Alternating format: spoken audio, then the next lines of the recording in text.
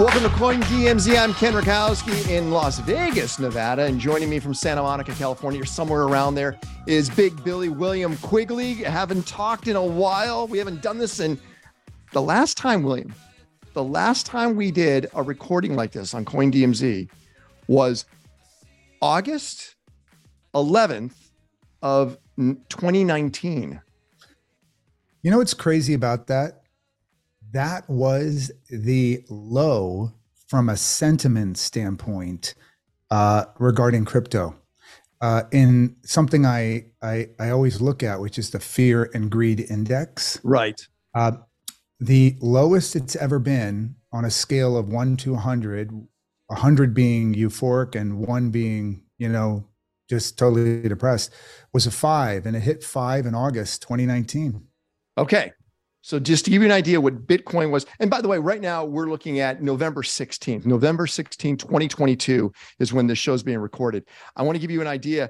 Bitcoin today, we're looking at $16,863. Okay, 16,000. Back then, William, it was around, 10,000. In August? Yes. 10,000. August 19th. 2019, its high was $10,300 and its low was $9,831. If you look at today, not much of a massive growth. Because when we went up to 70%, but of course it went up like 600%, and then because of a lot of things, it went back. So let's kind of like look at the last 3 years since we kind of reconnecting on this. The biggest stories probably have happened in the last year when it comes to crypto. I mean, the biggest negative stories have happened. The last Terra Luna, 6 months. Terra Luna, of course, which was a big one, but FTX, which everybody, and I've noticed now so many people that were supporting it, loving it. You got to do it. The celebrities behind it, they are backtracking like crazy right now, aren't they? Yeah, that always happens, right? You during periods of euphoria, there really is no space in the kind of the public square for questions. Yeah, never is. No one wants to hear them. You have all of the influencers and shills promoting whatever it is they are trying to sell. And obviously SBF made a short but very, very spectacular career out of taking advantage of that. FTX, right? Up and down. The celebrities are big names. And also, I mean, Mr. Wonderful, I'm not sure if you know who he is. I don't. Shark Tank. He's the one who actually recently just got a UAE passport. He was a big saying, hey, I am with this because FTX has incredible people behind it that are watching what's going on. People that are high in the government. Nothing is going to ever happen to this. It seems like no one really did any due diligence on this company. The thing that, so I've been an investor for a long time, of course. Yeah. I've also built a lot of things in crypto. So when you invest in something, you as an investor, you are not part of the management team. You're not on the board. You're not the auditors. So if the company runs into trouble or goes bankrupt, you can't really, maybe you should have done better analysis, but you weren't part of the problem, generally speaking. So initially, there was a lot of criticism about the investors in FTX who invested roughly $2 billion, right? Mm-hmm. And I didn't ever look at that deal, so I didn't know a lot about it. I heard a lot of criticism lobbed by the investors, and I thought, well, their job is not to make sure everyone else is doing okay. They just look at what risk they can handle and they put their money in. But here's where I would qualify that. It has become a practice in Silicon Valley for this unholy alliance between the venture capitalists and the media. Mhm. And the VCs go and find entrepreneurs, often young and inexperienced. They put some money behind them, and then they become shills. They almost become like social media influencers, and they work with the media, and they get the media to write breathless stories about these companies, or often to build up the entrepreneur as some the next Steve Jobs or the next Warren Buffett. And when they do that, I mean, they are promoting something, and they are very aware that they're using their credibility and their brand as sophisticated investors to give people comfort that, hey, you should check this out. Mm. And that is what happened with FTX.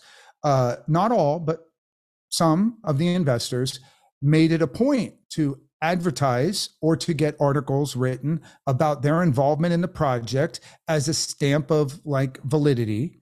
And the press took that, loved it, because lots of people want to read about and are interested in companies that have received a lot of venture capital. They assume the venture capitalists did all of their diligence. So this must be a safe place for me to either park my money as a customer or to invest as well. And so the thing is, FTX was primarily a crypto derivative exchange. It was run by a guy who had a very short career, right? Because when he started it, he was like 26, 27. His team, if you will, were equally inexperienced, shockingly inexperienced. Mm-hmm.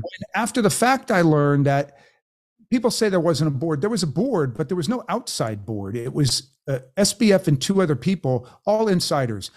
Then you had no CFO in the company. So that one, by the way, VCs continue to make this mistake because a lot of venture capitalists, this may be a surprise to people, have no financial experience. VCs don't. Lots of venture capitalists have no financial experience. That actually surprises me. Lots of venture capitalists don't know what a balance sheet is. They're product people, or God forbid, they were W-2s working in some big company and maybe on a product, and then they get hired as a venture capitalist. You see, you could be even an executive vice president at a very big company running a division, and you would have no experience managing a balance sheet, because in big corporations, unless you're the CEO, you really don't touch the cash. You don't know anything about cash management or balance sheet stuff. That's run by the Treasury Department, and it's invisible to you. Mm-hmm. So who learns about balance sheets and cash flows? Entrepreneurs. So if you were an entrepreneur, you've started a few companies, you've grown that business. At some point, you've probably had that oh shit moment where you're making money, but your cash is going down. Right. And that causes great concern, but you learn to be that's an important moment. Wary of it, right? Yeah. Well, a balance sheet of a crypto derivatives firm that has 130 plus entities and subsidiaries. People need to understand that. So when FTX, very hard to understand. When FTX went bankrupt, I do not believe that the venture capitalists did any significant diligence on the corporate structure or the intercompany loans, intercompany transfers. I just don't believe it. William Quigley and I are looking at what's going on specifically right now with FTX, and we're talking about some other things too. But William, when you look at that entity being FTX, you're right. There was 134 other companies that went bankrupt exactly at the same time. Bam. So when you think about a corporation, there's a lot of there's paperwork, of course, but to manage a corporation, it might sound easy, but theoretically it shouldn't be. You treat it like a child, like a kid. You have to make sure you file the right papers, make sure you have a board, make sure you have all these things. 134 companies from a group of what was there 10 people inside FTX? It was a small group. I mean, I think they had several hundred employees, but it seems like the manageable level. At the senior level, it seems like it was very small, maybe a dozen, maybe. They were all living in the same place in the Bahamas. But more importantly, now, I mean, it's of course, again, 2020 hindsight, right? But when I'm looking at the first thing I looked, because I used to be a CFO and I was a public accountant who audited failed savings and loans, failed financial institutions. That's how I began my career. So for me, I wanted to know, wow, this thing got in financial distress. Who was looking out for the internal controls, the risk management procedures? Normally, that would be a treasurer and a CFO and an office around them, and a chief compliance officer, a chief risk officer. I saw that the chief risk officer, who, by the way, should always have wrinkles and gray hair. If you know nothing else, your chief risk officer should have wrinkles and gray hair. They should have experienced a lot, right? Right. So this was a very young woman who I read had 2 years of experience at an investment bank where, I mean, that's just woefully inadequate experience for what these guys were doing. And the compliance team, I assume, had to be just understaffed, undertrained, because the things that we now hear were being done. I mean, it's a sacred thing when you manage people's money.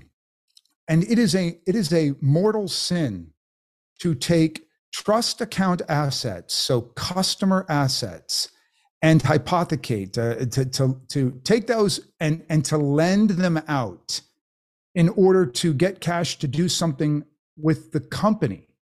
You are never supposed to touch company or customer assets. Never, there needs to be never. the strict separation between the customer assets and the company assets. So how the investors who put $2 billion into this business, how they didn't see when they asked to see the risk management procedures and the diligence around how you would comply, all the intercompany transactions, which you would want to understand so you could figure out, how do these guys actually make money? I wasn't there, and I haven't looked at what diligence was done, but I'm suspicious that satisfactory diligence was done to actually get comfortable that FTX was doing what it was supposed to be doing. And then when you then say those investors did that, and some of them went out and promoted FTX as a great place, that's where I think they, well, they certainly have regrets for doing that now. But by the way, I lost money in FTX. I also lost money in Celsius. I mean, it's gone. Now, my question, As a customer. Yeah, I was an investor. I mean, I had money in there. I mean, Celsius to me was a great platform when I started putting money in there 2 years ago. I lost everything in Celsius and I lost everything in FTX. Question is, can I write that off? Of course. Yeah. I can't log into both platforms to get a balance of anything. So I just go back to my most recent emails, because that's how I got updates, and that's what I have to use. But just think about that. I mean, 2 platforms. I mean, I know you're a lot smarter than that. You probably keep everything in cold storage. You actually most people don't know this. William Quigley wears USB drives on him everywhere. So he's got probably about $20 billion in USBs in Bitcoin. Yeah. So Ken, when people ask me, why am I so against keeping crypto on exchanges? The caveat, of course, is you must use exchanges. Now, you could use decentralized ones, but let's just say, if you want to acquire or sell, you've got to do it through some mechanism. So it's typically an exchange. So, you can't ever completely shield yourself from the counterparty risk of using exchanges.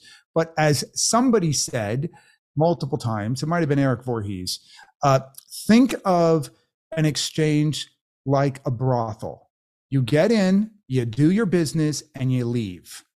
Don't stick around. So that's the way to think about exchanges, because you don't know how they're internally managing your funds. And once you give them your funds, those are all commingled.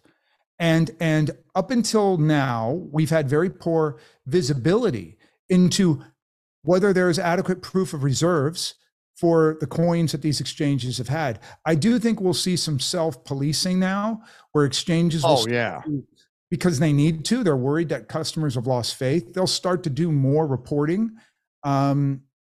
I think that's a good thing. I think it's a good thing that we move more towards decentralized exchanges. Um, there's always an impulse in these situations Always. to go to the politicians and say, let's do something. And in my experience, that's never led to a good outcome. Not at all. Because in this rush to, quote, do something, what a lot of time happens is no rules are made from scratch. What the politicians do is they look for rules that another industry uses that are very similar, and they try to wrap those like a straitjacket around the current industry that's running into problems. And of course, there's multiple issues with that. One of which is it's a different set of issues and conditions than those rules that were developed for the last industry that had problems. And of course, we always find that rules made for one industry eventually get hijacked by the leaders of that industry to bar new entrants from coming in. And so what I would like to not see here is for the US banking industry to go, which is a very strong lobby, to go to Congress and say, look what's going on in the crypto industry. You need to start regulating them like you regulate us.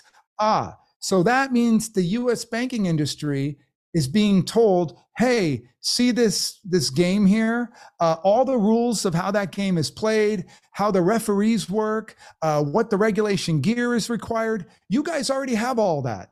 And you're suited up, ready to go. So crypto will now have those rules, which will make it very hard for existing or new crypto people to come in. And it'll give a leg up to an industry using archaic rules. Yeah, it becomes the next CBD. It becomes the next central banking structure, but on top of virtual. And we can also say that, does anyone really think that the financial services industry regulations and frameworks, that those are ideal today? No, and they not at all. For improvement? Not at all. We need to take, that's why you can't just knee jerk say, let's do something. It has to be thoughtful. And that's why we hate as executives inside corporations, things that came out of problems like that, like SOX, Sarbanes-Oxley, right? When all of those things came out because of the collapse in 2008, it really slowed down. You probably like that stuff now, or do you like it? Do you like that type of accountability? I will say that Sarbanes-Oxley, not all of it, but much of it, I like. Now, when I was an auditor for financial institutions, we did these things called internal controls audits and risk management audits, which was we understood how the systems all were supposed to work. And then we would compare that to how people actually comply with those during the year. And if people aren't complying with the rules, then the rules don't actually matter because you're circumventing them. Right. Sarbanes-Oxley basically institutionalized that. It said everybody, all these public companies have to comply with drafting rules of how you do segregation of duties and treasury risk management and all that. I think that was good. But often what happens is, and it's diabolical, the regulations are developed or they're borrowed from another industry, and there's this noble cause to protect consumers with this shield of regulations. But what happens is that shield turns into a spear, and that spear is held by the industry incumbents, and they use it to keep new entrants and new competitors at bay. And that's so interesting. Think about this, William. Think about this. Remember the RIAA and the MPA? Do you remember when peer-to-peer started? I do. And remember how they just came down and squashed all those industries without looking at them as assets and learning to partner with them, which would have actually helped them out during that time. Yes. And that's exactly it. The incumbent had the power, and the power destroyed. Yeah. And so it's almost inevitable in modern societies where an industry lobbying group goes to really not the politicians. They actually go to the staff members of the politicians. And this may come as a surprise to people, but all of those regulations are almost never drafted by the politicians or their staffers. They're drafted by the lobbying groups of the industry. Right, right. Then there's like a horse trade, and the industry says, we understand we need to do this. But remember, their ultimate goal is always the same. How do we grandfather in all of us? And how do we keep new entrants out? And how do we maintain and even thrive under these new set of rules so that our profits stay the same or go up? So that literally is the blueprint. And this is why there's often debates and people say, wow, how can you be against regulation? And I don't like that question, because what it does is it presupposes so much that's not true. It presupposes that the regulation is actually for the benefit of the consumer. It presupposes that the regulation is the right policy prescription in order to reduce the incentive for these bad practices and bad behaviors. That is a gigantic leap people take when they hear regulation. So I always push back and say, no, we're not going to talk about generic regulation. You need to put forth what you think is an idea that would be good for consumers and helpful for the industry players who are legitimate and honest. And then let's decide that. What I don't like hearing, and you hear it from members of Congress all the time, we're going to create a bunch of new regulations. We're going to regulate this industry. I mean, does anybody really think that the banking regulations have benefited consumers? No, not at all. But we talked about self-regulation, which the industry tried, but there's a bunch of douchebags that have taken advantage of the industry. How does the crypto space become self-regulating other than having the threat or the necessary government need to put regulation on top of it? So right now you could say it's mostly self-regulated, right? Right. And here's the thing that I'm always trying to make a point around, which is typically Congress, the US Congress, it gets very concerned and wants to impose rules and regulations when an industry problem could explode into a country or even international problem, as happened during 2008. In 2008, the problem was not that investment banks and speculators lost money, because that's how the rules work. If you gamble, you lose, then it's on you. The problem was the US government had backstopped all of these institutions and consumers with government guaranteed bank deposits. And so as a result of that, the collapse of the financial services sector actually affected every taxpayer and then the taxpayers in other countries. So once you provide an insurance policy, once the people, the country provides an insurance policy to an industry, then you must put in place regulations, because we're on the hook if you do bad stuff. Right. There are no government guaranteed customer deposits in crypto. There's is nothing. All on the individuals. So when people lose money in crypto, by the way, the crypto market cap in the last year has gone from 3 trillion to 1 trillion. Did you see millions of people become unemployed? Did you see lose their homes? You see industries collapse? No. You know why? There wasn't a contagion. There wasn't a contagion because no government guarantees existed in that system. My concern with bringing banking regulations into crypto is the banks who love leverage, they love debt. They're then going to say, well, can we put loans and debt leverage against this stuff? And their lobbyists may convince Congress to let them do that. You should not have any debt on any crypto assets. They're too volatile. It's actually Finance 101. Highly volatile assets should not have any debt around them. It's just too risky. And unfortunately, this happened. I wasn't even fully aware of it, but in 2021, prior to 2021, there was almost no leverage in crypto. And then in 2021, Wall Street came in and the venture capitalists came in and they love debt. They love juicing their returns with leverage. And this is really what caused all the problems we're talking about. At their core, it's leverage and then bad incentives by a few bad actors. By the way, when you were talking about how VCs like to go find that golden child and then promote that golden child through, it's the same thing Hollywood does. They go off and find that actor that is a no name and turn them into a big name so they can leverage things around that actor. It's the formula that works. It might just be human nature. It is. It's across the board. So last time we did this together, it was pre-pandemic, right? 2019. Yeah. And I don't know what the fear and greed index was back then. You said it was at a low. Right now we're at 22. Yes, so it was at a historic low. And well, we got down to an 8 in the last 6 months. In August 2019, it got down to 5. 5 was the lowest. Yeah, 5's the lowest on record. And it did get down to 8, I think, in 2020.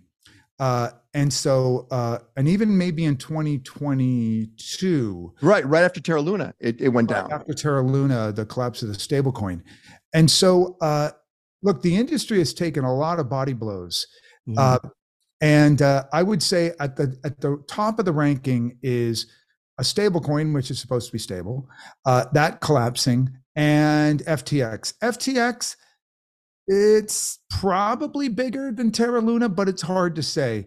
I think more money was lost with Terra Luna, at least directly lost.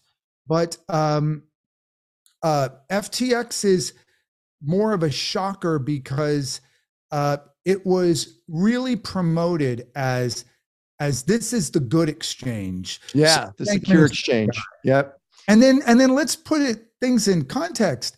2 months ago, in September 2022, Sam Bankman was on the cover of Forbes, heralded as the next Warren Buffett.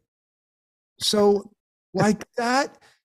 Yeah, but both Terra Luna and FTX had young people at the helm. And they were kind of cocky. I mean, yeah, for sure.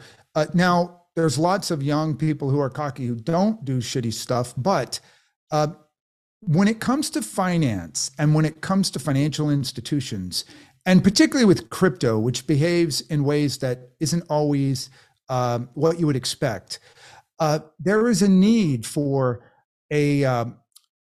people to very closely monitor what's going on. And there's a real strong need for people to not introduce leverage, right? So that if something bad happens, it's contained just among those assets that went down. And I would like to hope that we've eliminated or we've greatly reduced people's incentives to use leverage, but it'll probably come back. I don't think the industry, clearly the industry's not fatally wounded. No. It is. It's limping. You've had all of these events happen in the last 6 months on the back of the cryptocurrencies losing $2 trillion of value. So I think what that's done is it's shaken the confidence of the crypto industry. So does that mean at 22, at a fear and greed at 22, is that still a place where you would say good time to buy? Or well, historically, what I've said is whenever the fear and greed index has been below 20, right? Oh, got it. Okay. Good time to accumulate. When it's been below 10, it has been an excellent time to accumulate. Now, always when we talk about crypto, I say the same thing.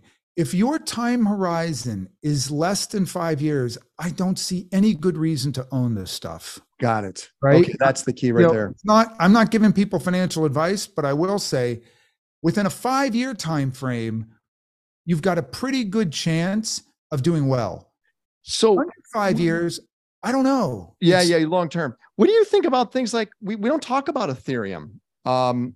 We haven't seen Ethereum even be brought down or talked about, but Ethereum seems to, even though it's halved itself, it's got kind of a different type of trajectory, doesn't it? Well, Ethereum was $85 in March 2020. In November 2021, it was $4,800. We're at 1,200 right now, 1,250. Down 75%. Yeah. We're at 1,200, 1,250 now. Mm-hmm. It was holding tight at 2,000, and then the merge occurred. And for reasons that don't make sense to me, a lot of the Ethereum miners who no longer were going to be able to mine because the merge shifted the chain from a proof of work to a proof of stake. It was almost like a protest vote. They sold off a lot of their Ethereum, and it took the price from 2,000 to under 1,000. And then it went back up to like 1,800. And then, the FTX debacle and slid down. I would say, though, historically, and that's all we can go by with crypto, but historically, about 6 months after some major event on Ethereum, the excitement around that event starts to get reflected in the token price, which would be roughly March-ish of 2023. So barring another major debacle of the FTX size, I'd say I'm expecting around March, Ethereum starts to recover and head back up. Got it. And then last thing, Elon Musk now, of course, is talking about how he's going to transform Twitter. And he always talks about WeChat and how much he loves that what China can do with WeChat, do everything. And he's got that love affair still with Dogecoin, which just blows my mind, right? So I'm looking at Doge. Doge right now is about 8.5 cents. Mm-hmm. Is that something we should be paying attention to? I mean, is just one of those altcoins you got to almost like silver? You got to have a little silver reserve on the side, like gold? No, I don't think so. So Doge and Shiba and all those were gimmicks, right? You're right. They have no demonstrable value. They have no teams that are developing it. So this is the version of a joke in crypto. So if you were going to put funds there, fine, but understand it's pure speculation, right? Because there's not underlying economic forces. There's not underlying a technical innovation that's going to cause that to be more valuable. It's a meme token. And I don't think there's any problem with those existing, but just, you want to put a few dollars in there for kicks. I think that's great, but I don't know of any way to evaluate the prospects of those tokens because they're strictly like crypto gimmicky jokes. So don't risk a lot in those. All right. And then we talked about the halving that's not happening until 2024. March 2024. So this is worth the audience listening to. In March 2024, the halving occurs, right? And that's where the Bitcoin reward goes from 6 roughly to 3 roughly per block validated. Mm-hmm. And historically, within 5 to 6 months after a halving, Bitcoin leaves its doldrums phase and it starts to go up. And it can go up 400, 500, 600%. And then it'll settle down somewhere, 300%, 400% above what it was prior to the halving. So, and most tokens are linked, they're correlated to the price of Bitcoin. So where goes Bitcoin, so goes a lot of other tokens. So you want to pay attention to the Bitcoin halving. So 6 months after March 2024 is what, September, right? Mm-hmm. So I think September 2024 is when we will see another sustained rally, assuming the patterns persist. Well, that's almost 2 years from now, right? And a fair question is, what do we do from now till then? Well, we'll make sure we still do coin DMZs between now and then. We won't do one way 2 years from now. And historically, Ken, at least for 10 years, every year during, these slow periods, there would be some development in the blockchain space that would lead to a sector within the blockchain really generating a lot of interest, the tokens doing really well. And it was a way to kind of stay busy and do well while you're waiting for the next big mega event, like the post run up of Bitcoin after its halving. 2022, it's not over yet, but almost, is the first year in 10 years that I haven't seen some major blockchain innovation that's driven some segment of the blockchain space to do really, really well. Ethereum 2.0 was supposed to do that. Say again? Ethereum 2.0 was supposed to do that. No. So what I'm talking about is a brand new phenomenon. To give you an example, 2018 we had exchange issued tokens. 2017 we had mass market ICOs. 2016 we really had the dawn of smart contracts through. Okay, I get it. 2020 you had DeFi. 2021 you had NFTs and metaverse. You see what I'm saying? I get it. Yeah. You didn't see that. And maybe it's percolating. I have a couple of things that could become bigger in 2022 or 2023, but it's noteworthy to me because it's also the first year in 10 years that my partner and I, we didn't have an innovation we were working on. We had basically been building stuff every year. And this was the first year where we were like, wow, we need to go back to the well. So, wow. By the way, guys, you may not know this, but William Quigley and his partner really are the guys that created the NFT. They didn't call it that. They had another name for it. These were skins, but we were the first to put skins, which is, a 200 billion annual business in the video game world, to put those on the blockchain. We built a custom blockchain called Wax that was specifically built just for skins and video game virtual item trading. And I waited around from 2017 to 2021 for anybody to care. And then 2021 came and people finally cared and it was great. We got a lot of, I think, overzealousness in that space, a lot of posers coming in, hawking stuff that I don't think. Let's talk about that in another episode. This is Coin DMZ episode 33. If you go listen to past episodes, check this out. Besides Brock Pierce, we had Brett King on. We had John McAfee join us, if you remember. Yeah. So you could go listen to some of the past archives. It's pretty fascinating, the speakers and guests we've had. And I don't think John McAfee would ever need to eat his dick because it never got to that $1 million, if you remember. He wouldn't need to eat his dick. Not at all. 500,000. It was 500,000. There you go. But hey, 500,000. We'll try to get this out more often. We appreciate William Quigley. If you want to hunt him down, find him. Best way is to go on his Twitter feed, which is at what? Just William Quigley? William E. Quigley. Yeah, be careful. There's an artist with the same name who probably sells his paintings as NFTs. He's William Quigley. Yeah, but he sells them as NFTs probably. He has sold NFTs, even on Wax. Yeah. So, yeah. Right. And you could also see William on places like CNBC and a lot of the news programs. So check him out there. I'm Ken. It's easy to find me. I'm right here. And I thank you, William Quigley, and everyone else. Thanks a lot for hanging out with us over at Coin DMZ. Bye, William. Bye-bye.